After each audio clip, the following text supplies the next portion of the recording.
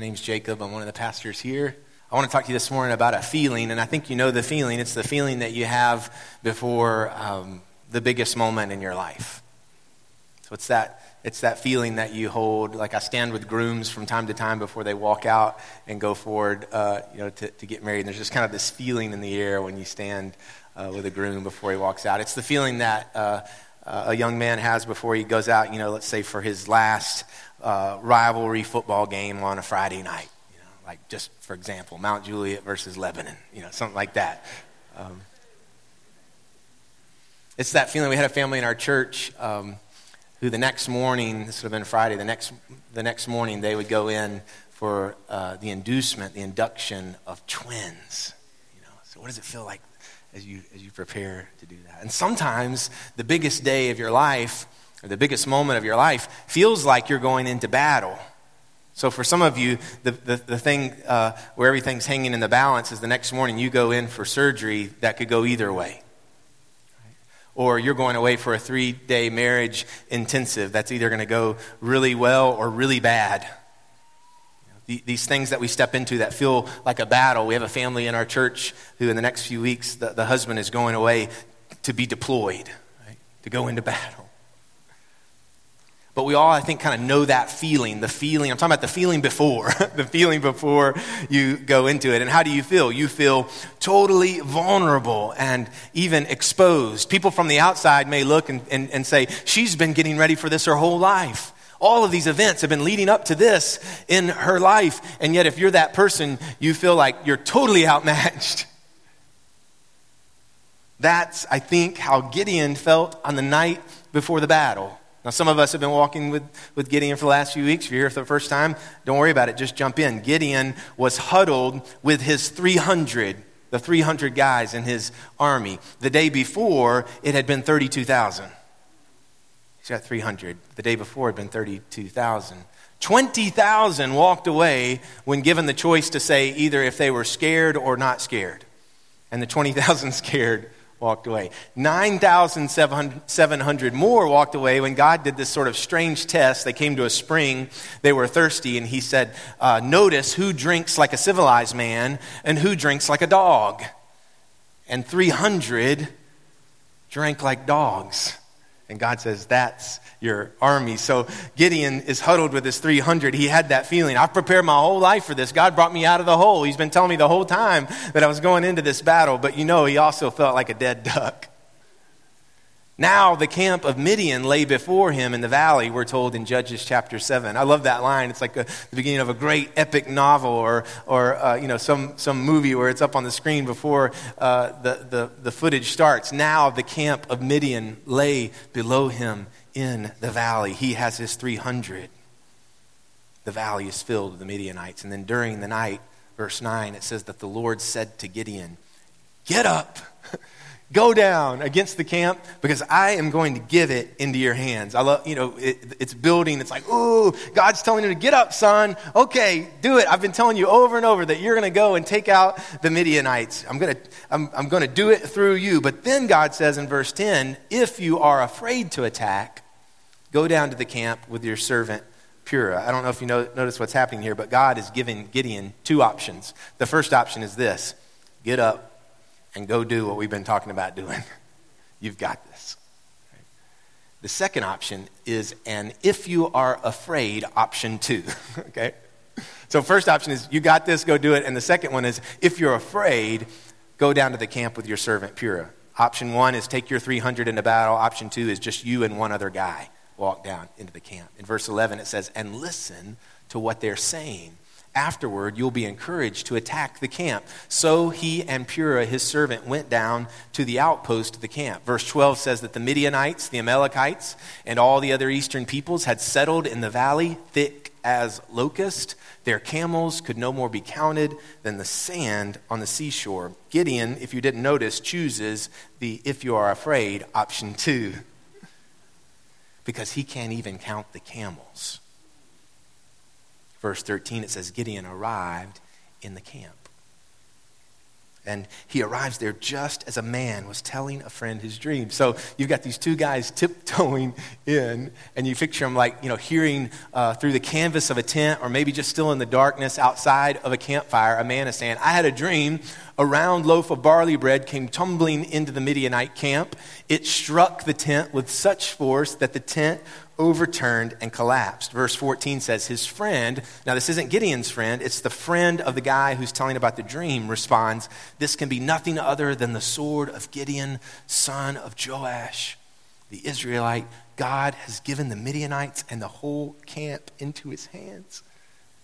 Verse 15, it says, when Gideon heard the dream and its interpretation, he bowed down and worshiped. Outside the tent, he got down. He's like, yes, yes, yes, yes. And he returned to the camp of Israel and called out, get up. The Lord has given the Midianite camp into your hands. Verse 16, dividing the 300 men into 3 companies, he placed trumpets and empty jars in the hands of all of them with torches inside. Verse 17, he says, watch me, he told them. Follow my lead. Who is this? This is Gideon, the guy I'm following. Watch me. Follow my lead. When I get to the edge of the camp, do exactly as I do. And then he says, when I and all who are with me blow our trumpets, then from all around the camp, blow yours and shout for the Lord and for Gideon. Here's what happens. The 300 follow Gideon's lead. They go down, they blow their trumpets, they smash jars, they hold torches, and they shout. And the Midianites go bonkers. They wake up, they don't know what's happening. They start attacking each other. They start turning swords upon each other. The Midianite army starts destroying itself. Gideon and his 300 don't have sword one in their hand. The scripture goes on to be very specific. It says in their left hand they had trumpets, and in their right hand they had torches. So this battle is taking place before them, but it's them fighting against themselves, and Gideon's just up there like, it's just a crazy, silly story. The Midianites are defeated, and the Lord wins the battle. It's crazy, right? If you're like me, I read it and I think, that's a crazy story. That's really cool. What in the world does it have to do with me? If you've been wondering that, we've been looking at this crazy story, cool story. What in the world does it have to do with me? I would just ask you this morning, do you ever have that feeling that everything's hanging in the balance? Have you ever had that feeling? Do you have it this morning where you're like, I am up against something? Or maybe even in the last few weeks, you've had that feeling where it's like Gideon, you hear God saying to you, I need you. And you're like, pardon me, Lord, not me. I'm weak. God's like, I need you. Has anyone heard God calling to your heart, to your life? And you're saying, I can't win this battle? If you have that feeling, what I want to say to you as we wrap up this series is this crazy threshing wheat in a wine press, laying wool fleeces on the ground, barley loaves turning over tents, trumpet blowing story is for you. If you'll believe it, this is how crazy I'm feeling this morning. Like, if you'll believe the Gideon story, it could change you. It could change your life. And I actually just want to know, like, are you ready to believe it? Are you ready to stop settling in your life for something less? Because if there's not one person in here, we can adjourn early, right? Labor Day weekend, we can just head out. I'm not here to tell you bedtime stories, right? I'm not here to motivate you. This would be like the worst motivational speaker, right? I don't want to tell you stories that lead you to sleep through your lives. So I need like at least one person will raise your hand and say, I'm ready to stop settling. I didn't know what I would do if you didn't, but here we go. Gideon finally stops settling for what he can see. Right here, he finally stops settling for what he could see. 17 years ago, one of my best friends invited me to run a half marathon with him. I'd never run a 5K. But he saw something in me I didn't see, and so we did this basic training thing, and the farthest I ran before I ran in the half marathon was 10 miles.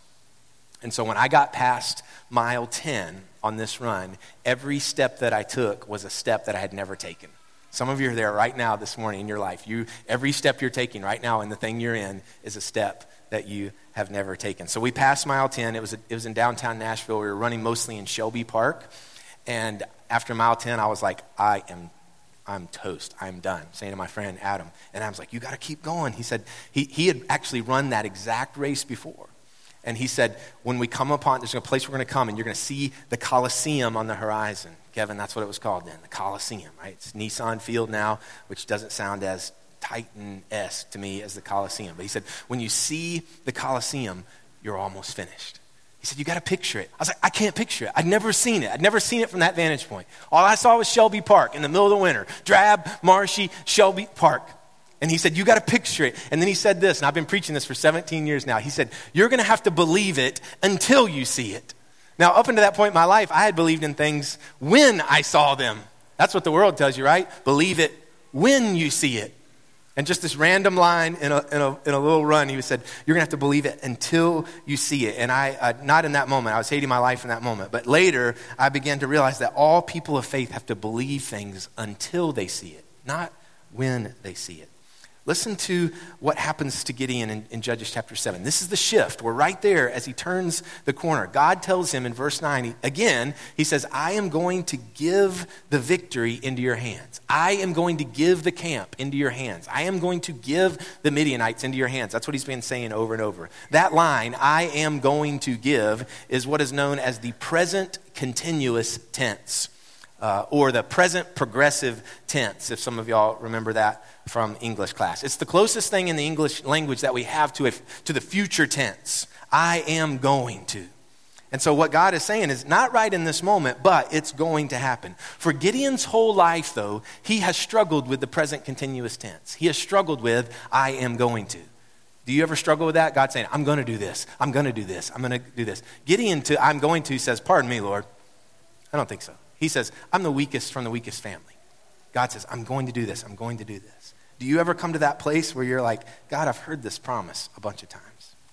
But after Gideon takes, if you are afraid, option number 2, and here's this crazy dream about a barley loaf knocking over a tent and believes that he's the barley loaf, there's a change. Gideon goes back to the camp and he says, listen to what he says. He says, the Lord has given the Midianite camp.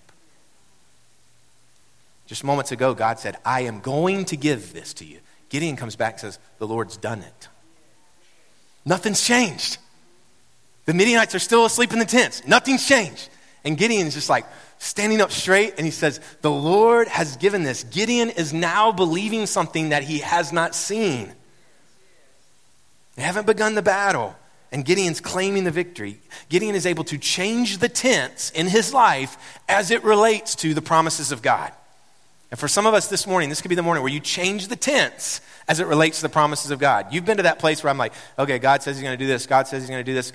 And what I'm telling you is you will begin to say that the promise has happened before you see it. Don't settle for what you can see. You're a person of faith. Our culture today, though, is so full of pessimism, criticism, and a spirit of future defeat. If you want to just take what the culture is giving, then you will take on a spirit of future defeat.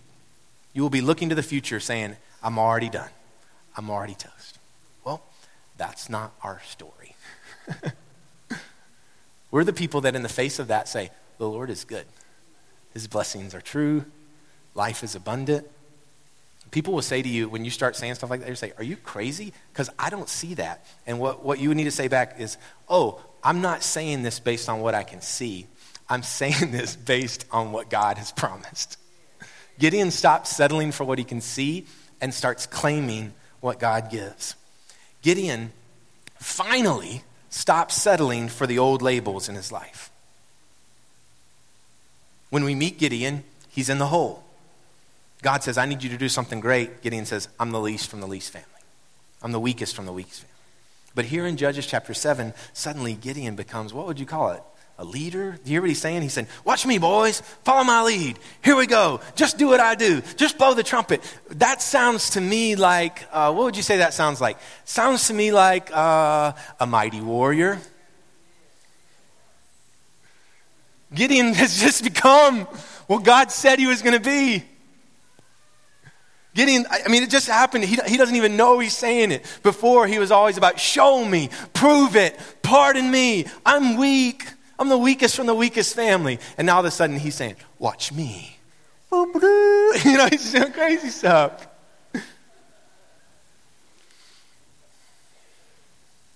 When I hear Gideon tell God in the beginning, I'm the weakest from the weakest family, to me it sounds like something that he has rehearsed over and over.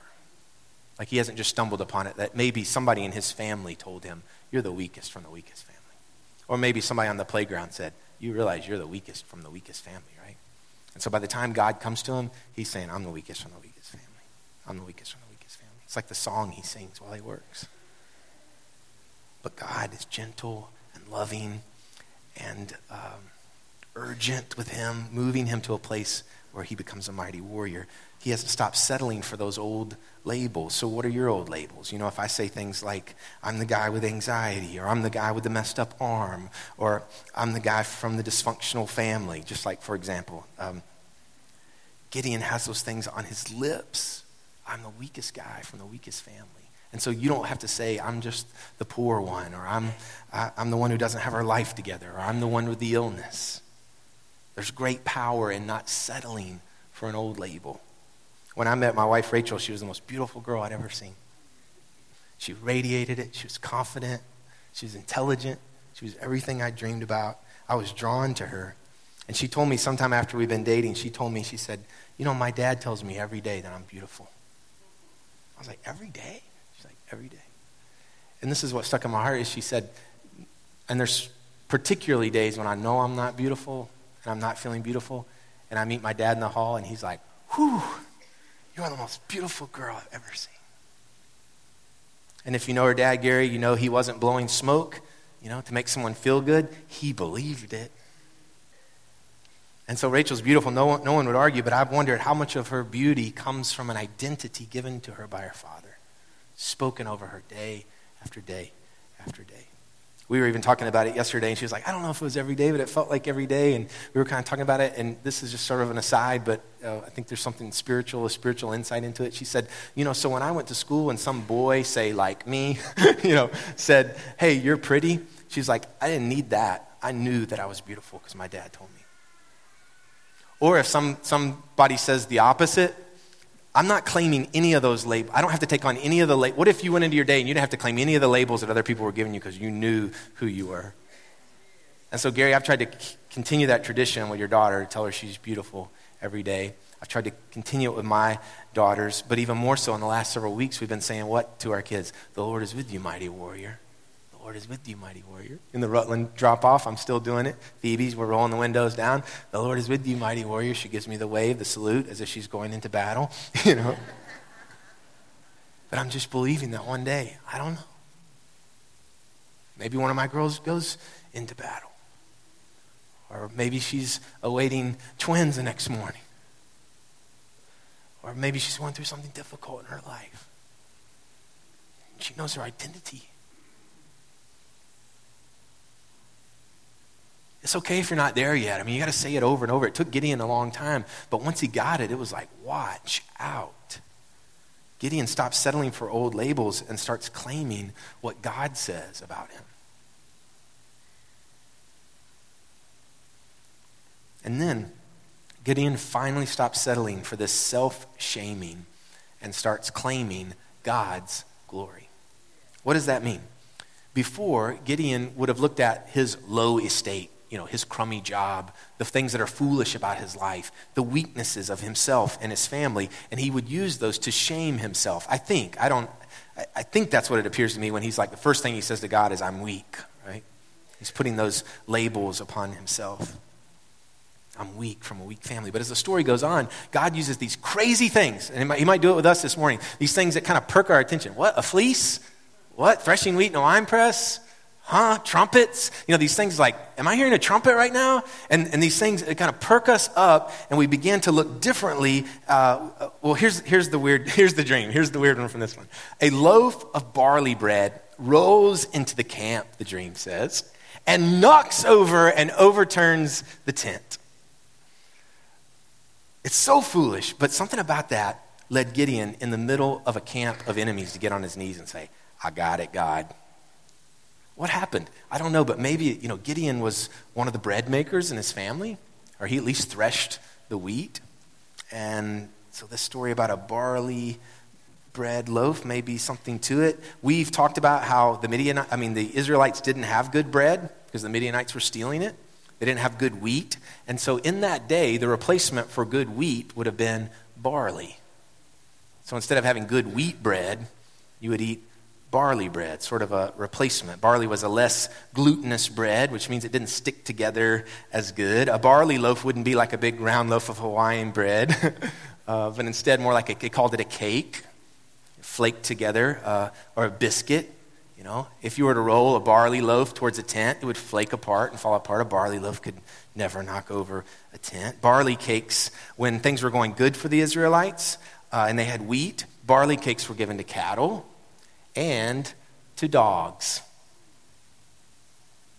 So Gideon hears the dream, and he and his might are compared to a barley biscuit. And Gideon has to laugh. He says, okay, I get it, God. I see it. I'm a barley biscuit with my dog-drinking army. I'm the weakest. I'm the weakest thing I could picture. 300 going against an estimated 135,000. But now my weakness is going to be for your glory. And so Gideon does this thing with trumpets, and I think, if I read it correctly, that God doesn't tell him to do the trumpet thing. That's like Gideon's idea. A few stories back, remember, Gideon feels the Spirit of God come upon him, and he blows a trumpet. So what Gideon does when he feels God's Spirit is he blows trumpets, and so he puts a trumpet in everybody's hand in his army. And the way Gideon decides to lead his 300 against the 135,000 is to blow their trumpets. So here's the deal. If your military tactic is blowing trumpets and you win, there is only one person that can get credit, and that's God. So stop shaming yourself. You are a part of the family of God. Know who you are. Know who your Father is.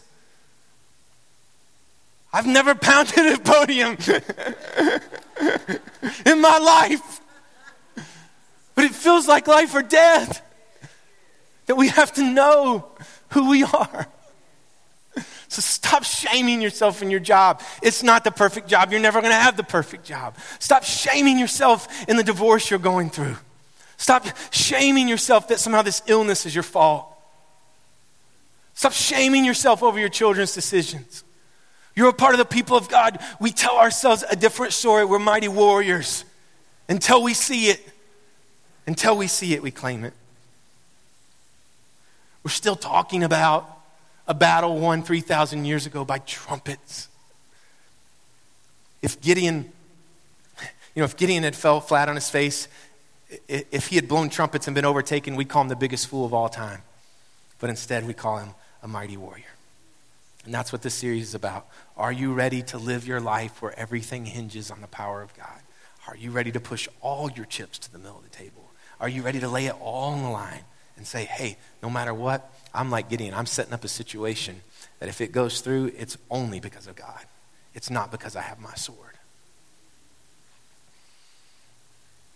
Whatever it is you're going through, you can say, I'm going into marriage. I'm going into battle. They're the same thing. I'm going into surgery. I'm going into this test. I'm going into this game. I'm going with my trumpet and nothing else. Just your silly trumpet.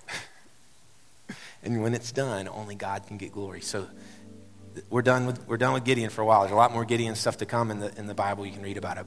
But for us, I want you to think about this morning.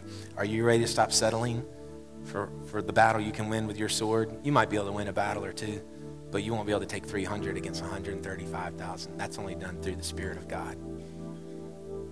This morning, if you want to pray a prayer to say, I'm done settling, actually I've asked Liz and Pastor Regina, they're going to be back in this corner. Look where I'm pointing, back in that corner. There's a fire extinguisher. Don't stand in front of them. That's a code violation. But if you'll just stand sort of next to that, they're going to pray over you. They're going to ask God's Spirit to come in you, to fall on you. And as we come to this table set with bread and juice, it's a way for all of us to receive Jesus. Jesus pulled all of this story together. The people, when they were enslaved, they had bread that was unleavened. It was like a barley cake. And this bread became the symbol for them that God got them out of the mess and out of slavery. And then when they went into the wilderness, guess what God put on the ground? Bread. But it was like bread, like that kind of manna. It was this flat kind of bread, like a barley biscuit kind of bread. And then when Jesus came and he was about to go to the cross, they had a meal and he took that same kind of bread, like a barley biscuit kind of bread that would have rolled into the tent in Gideon's day. He said, this is my body given for you.